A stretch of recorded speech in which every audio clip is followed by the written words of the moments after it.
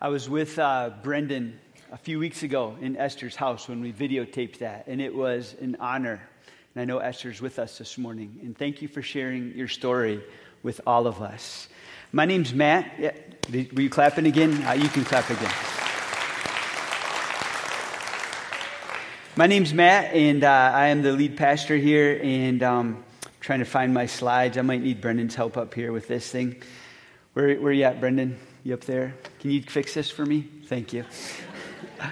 My name's Matt, and when I heard that story, I felt like I was in a sacred space just listening to that story. When I heard that story, I knew exactly what I wanted to teach on alongside Esther's story. We're in this series called Kairos. It's a summer series where we're asking the person teaching up front on a particular Sunday morning to just share out of the overflow of what God's been speaking to them, how God's been getting their attention. The word Kairos is a Greek word for time, which means a moment in time, a breakthrough, if you will. And I felt like a few weeks ago, when I was out on a morning run, I was listening to a podcast from Erwin McManus, and he was teaching on the story of Caleb in the Old Testament and going into the promised land. And I found myself, much like, happens all the time when you're reading this book, like you could be reading stories that you know inside and out, and suddenly something fresh hits you that you never saw before, that you never thought about before, that you never paid attention. A dot gets connected. And I felt like one of those happened for me that morning when I was running, as I'm, refamiliarizing myself with the story of Caleb. And I just found myself getting really inspired. Like I remember stopping and just kind of like listening intently, like just getting pumped up about the story of Caleb. And I thought, I want to share that story. I want to teach on that sometime. And I can think of no better morning than this morning. So let me pray, and we're going to dive right into it. Father, as we open up the living, breathing Word of God this morning, I pray that you take stories that may be familiar to us and give us fresh bread. Inspire us and challenge us in the ways that we need to be this morning. I pray in Jesus' name. Amen.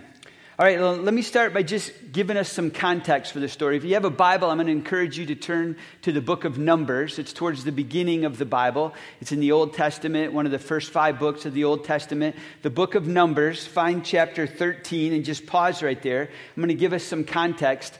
If you go back to the very first book of the Bible, to the book of Genesis, in Genesis 12, we have this very familiar scene where God decides to kind of reenact with humanity in a fresh way. And he chooses a man named Abram, and he calls Abram. He calls Abram to leave his land and go to a land that God will show him.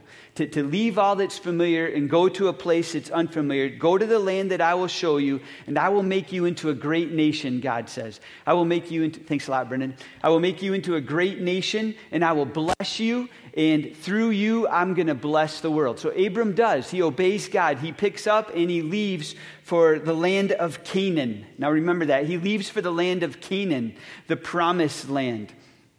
And God makes a covenant with Abram. He says, to your descendants, I'm going to give this land. I'm going to give this territory to your descendants. And that covenant gets affirmed, right? From Abraham down to his son Isaac, and from Isaac down to his son Jacob. And Jacob, as we know, is also called Israel. His name is also Israel, and he has 12 sons, one of them being Joseph. Joseph's the cat with the cool colored coat, right? And he's the one, we know the story, that gets sold by his brothers into slavery, and he ends up in Egypt where it's not going well for him. He finds himself in prison, but eventually, being a faithful man, he works his way up through the ranks, and eventually he's like the right-hand man of Pharaoh in the land of Egypt. So what happens next is a severe famine is on its way. And there's going to be 7 years of plenty, then 7 years of famine. So Joseph is put in charge of storing up all kinds of grain, all kinds of food in preparation for the famine. 7 years of plenty happened, then the 7 years of famine hit, and the famine goes beyond Egypt. It goes into this land where Abraham and his descendants had settled. And by that time, Jacob, Israel, is there, and they're experiencing famine. So he sends some of his sons back to Egypt. You remember this story? And they go back to Egypt to get some grain, to buy some grain, and through a bunch of cool events, they eventually, and weird events actually, they get reunited with their brother Joseph. And Joseph says, go get our dad and move the whole family here to Egypt. So like 70 of Jacob's, of Israel's family, they move to Egypt and they settle there where there's food during this famine. Well, they end up, if you know the story, they end up not just settling there, but becoming very abundant people there. They multiply, they grow in numbers, so much so that they're now into the thousands, and some would even speculate possibly into the millions. And this becomes a problem for Egypt. So what Egypt decides to do is they make the Israelites their slaves. And they force them into slavery and into forced labor. And that goes on for like 400 some years. And then Moses enters the picture. He's the baby in the basket that gets discovered by Pharaoh's daughter, and he rises up into leadership, but then he flees. And eventually God meets him in a burning bush and sends him back to Egypt to free his people from slavery. And so you probably have heard that story. Moses goes back and Aaron helps him, and there's these series of like signs and wonders and these plagues, and eventually the angel of death comes, and all the firstborn in Egypt are killed except those that had the blood of the lamb over them. And Pharaoh finally lets the Israelites go. He lets God's people go. And they escape, and then there's this scene where the Egyptians change their mind and they're chasing them, and then the parting of the Red Sea. God parts a sea, and the people of Israel walk through the sea on dry land. We're going to the promised land, baby. We're going to the promised land. Finally, this land that was spoken to Abram so many years ago is now finally happening. We're going to the promised land. That brings us to Numbers chapter 13. Numbers 13. I'm just going to kind of not paraphrase, but just kind of tell the story. Then we'll zoom in on some particular verses. So just follow along if you have your Bible or if you have a Bible app in front of you.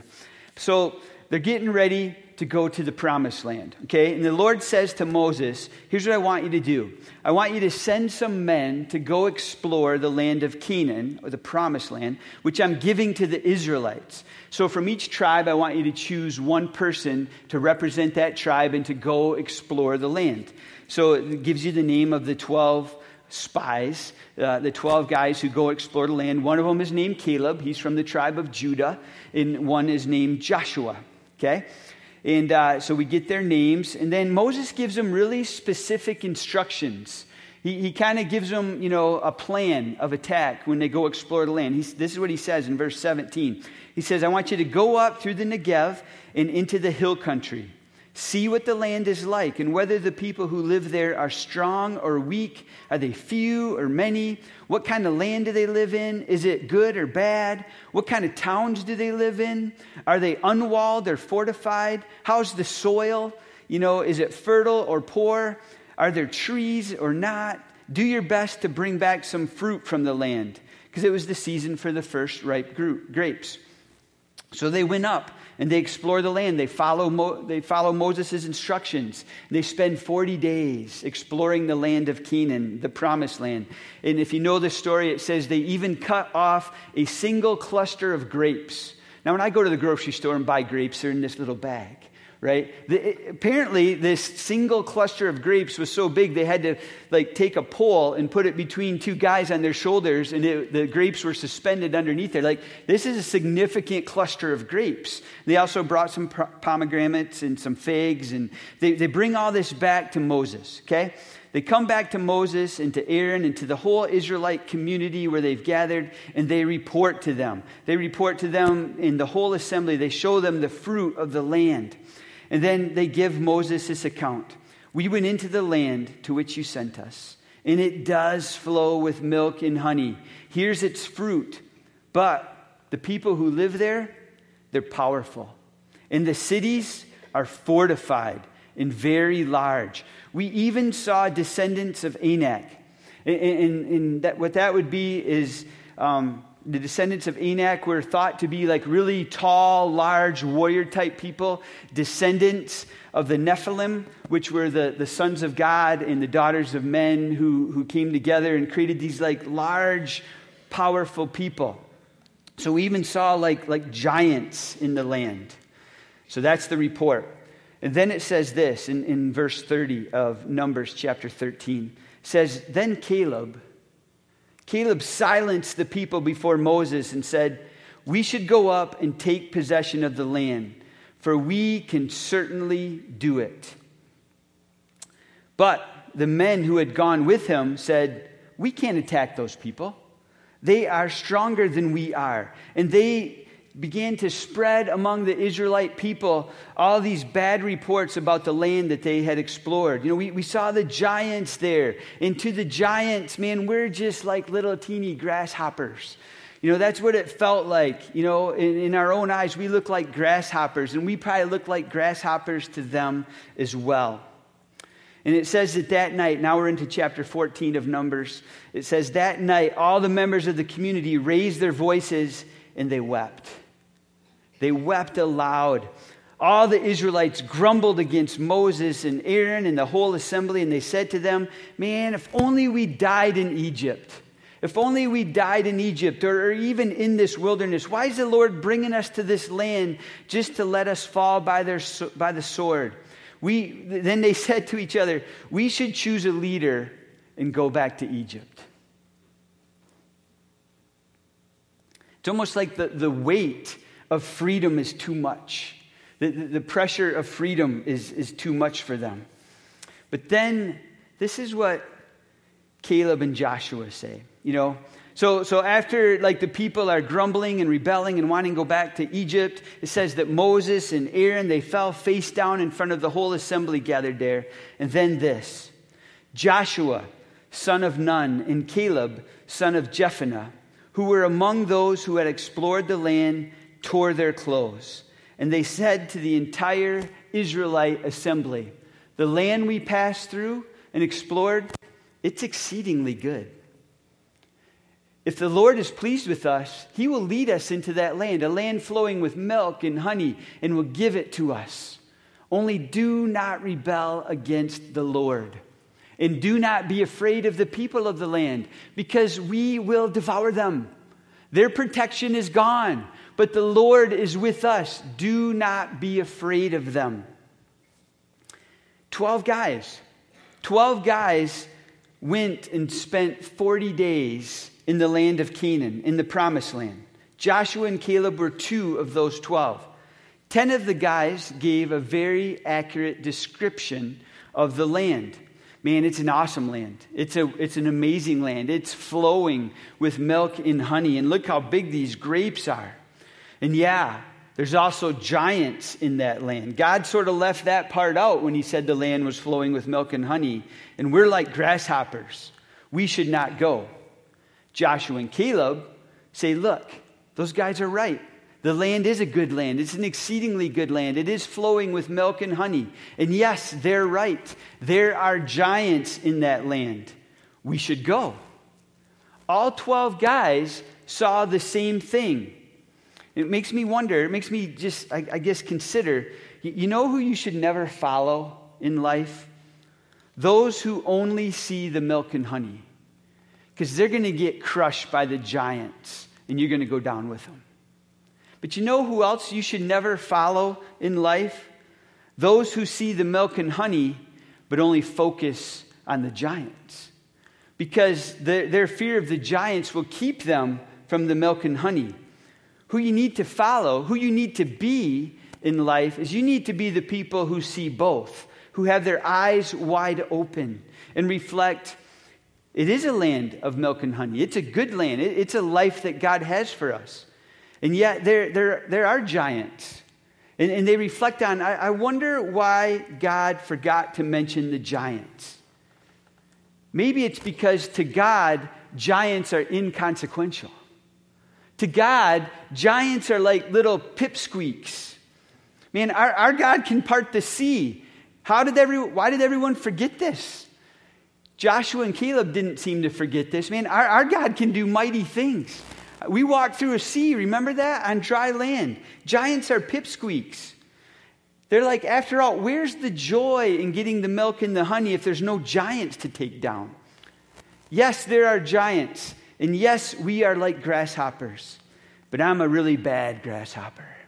I'm a really mean grasshopper. The God of angels' armies is on my side. He parts seas. So it continues. It's just an amazing, dramatic story. The story continues. So after Joshua and Caleb make their case, the whole assembly talked about stoning them. That's the reaction they get when let's go, we're mean grasshoppers. They talked about stoning them. Then listen to this. Then the glory of the Lord appeared to the tent of meeting to all the Israelites. And now the Lord starts speaking. The Lord said to Moses, how long will these people treat me with contempt? How long will they refuse to believe in me in spite of all the signs that I've performed among them? Here's what I'm going to do. God has a plan. I'm going to strike them all down. I'm going to strike them all down with a plague and destroy them. But I will make you into a nation greater and stronger than they. That's what God decides to do because of their lack of faith. Moses intervenes. Praise God. Moses intervenes and says to the Lord, don't do it, God. Don't do it. Because that will be a bad witness. The Egyptians, they've witnessed all these things that you've done. And they know that you're our God, and they know that you are leading us. They know that we meet with you face to face. They know that you lead us with a cloud by day and a pillar of fire by night. Man, if you put all these people to death, leaving none alive, all these people are going to say God's not capable of bringing his people into the land. Don't do it, God. In accordance with your great love, God, remember you're a loving God. How about you forgive them? How about you forgive them and you pardon them just like you've been doing ever since we left Egypt?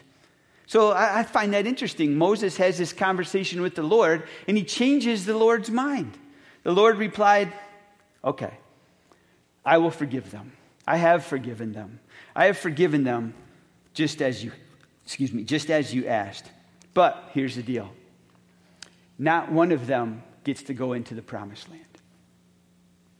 Not one of them who saw my glory and all those miraculous signs I performed in Egypt and in the wilderness, but then who disobeyed me and tested me 10 times, probably more than that. Not one of them will ever see the land I promised on oath way back to Abraham and to their ancestors ever since. No one who treated me with contempt will ever see it. And this, verse 20. I'm going to read verse 24 first. I'm going to go back. Forget that yet. But he says this, because my servant Caleb has a different spirit, and because Caleb, listen to this, follows me wholeheartedly, I will bring him into the land that he went to, and his descendants will inherit it.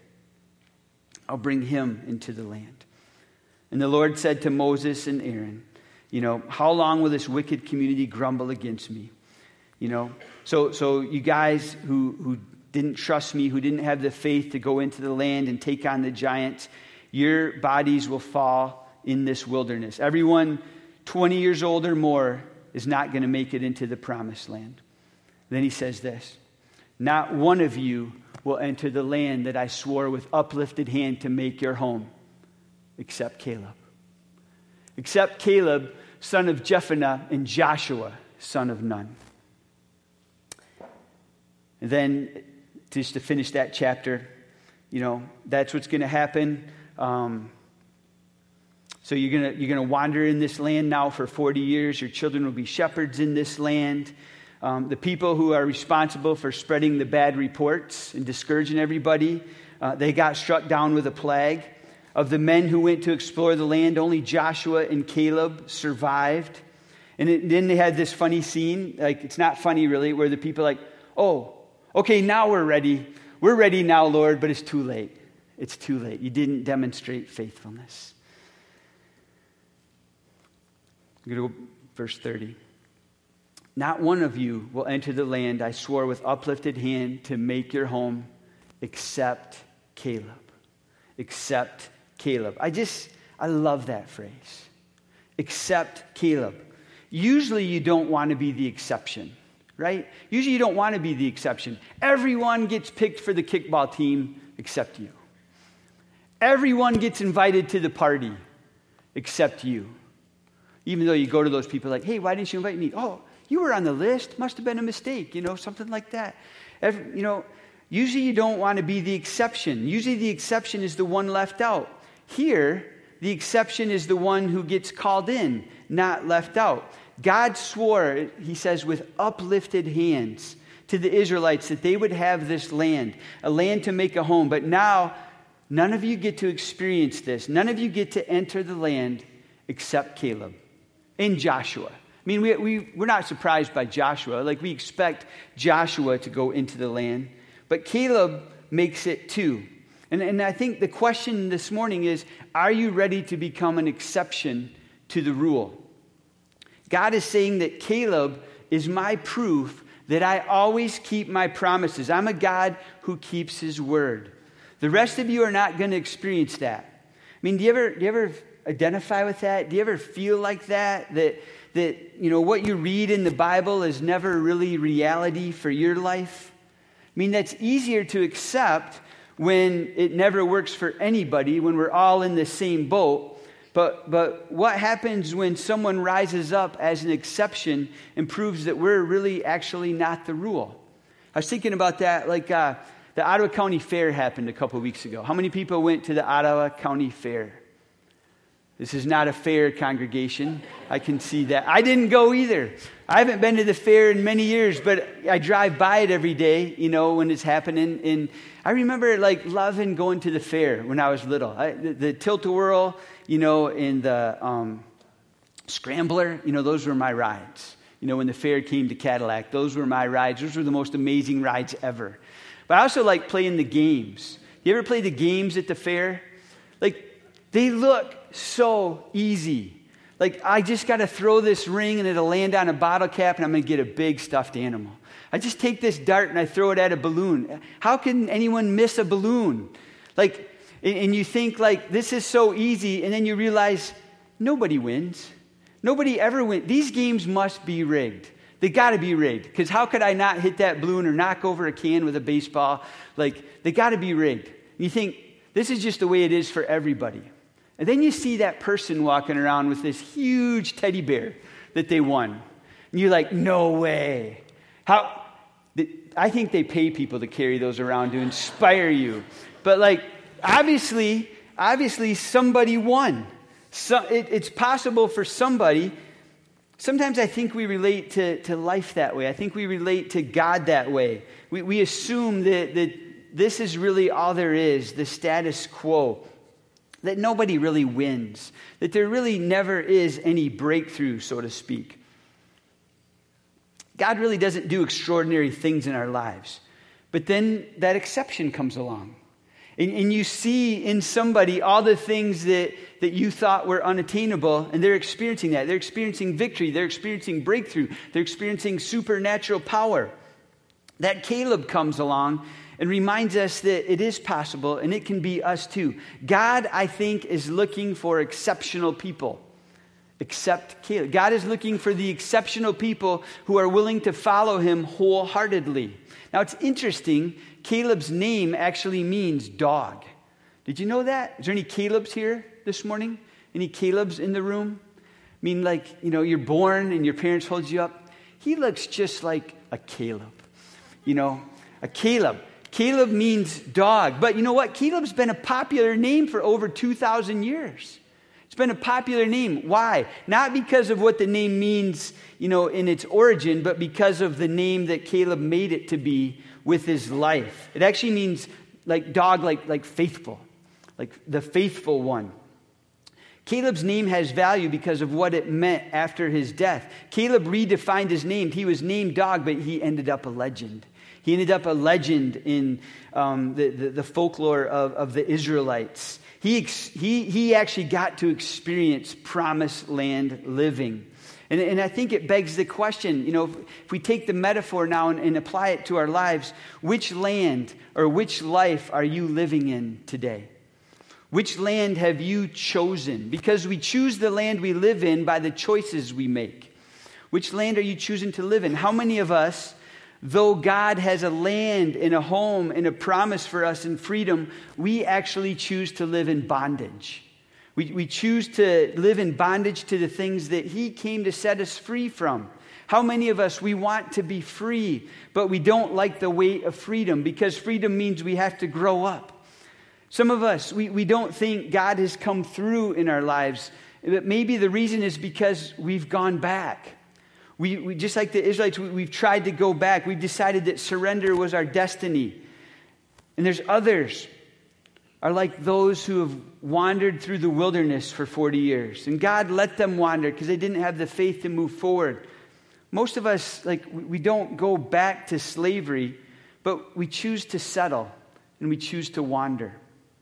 So I want to bring this story to a conclusion because the younger generation of these Israelites who wandered in the desert for 40 years, the younger generation, those under 20 years old, they grew up and actually got to step into the promised land. They crossed the Jordan River by the city of Jericho, and they fought to possess the land that God had declared was theirs. They stayed with it, which brings us to Joshua 14. So if you're in Numbers 14 right now, just skip ahead to Joshua. Go 2 books forward and go to Joshua 14. So what's happening is they've entered the promised land, the land of Canaan. They've taken possession of it. They fought for it. And now they're dividing up the land. Joshua is dividing up the land among the tribes of Israel. Okay? That's what's going on here. And then we get to verse 6. It says, "Now the people of Judah approached Joshua at Gilgal, and Caleb, son of Jephunneh, the Kenizzite, said to him," So you have Caleb talking to Joshua as they're getting ready to divide up the land. And Caleb says, "Hey, remember what the Lord said to Moses. I was 40 years old at the time when Moses, the servant of the Lord, he sent me to Kadesh. And he sent me to explore the land of Canaan. And I brought back a report according to my convictions. But remember, my fellow Israelites who went with me made the hearts of the people melt in fear. I, however, followed the Lord my God wholeheartedly. So on that day, Moses swore to me, the land on which your feet walked will be your inheritance and your children's forever, because you have followed the Lord my God wholeheartedly." So Caleb's reminding Joshua of his faithfulness. Because this whole scene in Joshua 14 is Joshua dividing up the promised land. And you almost get this impression, I think, that Joshua is trying to be nice to Caleb because Caleb's been so faithful. He's trying to divide up the land. I think Joshua is trying to give Caleb a break. And maybe even, maybe Caleb's worried that Joshua is going to offer him a piece of land where there's already peace because Joshua thinks, man, he's an old man now. He deserves rest. I'm going to give him an easy piece of land. I mean, have you ever been at that spot in your journey? I've had enough fights. I've had enough challenges. I've had enough struggles. I've had enough faith, I think. I deserve for God to now, be faithful to me. I deserve for God to sort of pony up and give me the land and the house that I think I deserve. I want to live in the comfort of my faith now. And I think God allows us sometimes to settle if that's really what we want. But it's not what Caleb wanted. Caleb did not want to settle for easy land. I mean, listen to this.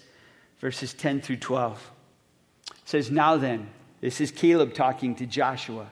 "Now then, just as the Lord promised, he's kept me alive for 45 years since the time he said all this to Moses, while Israel moved about in the wilderness.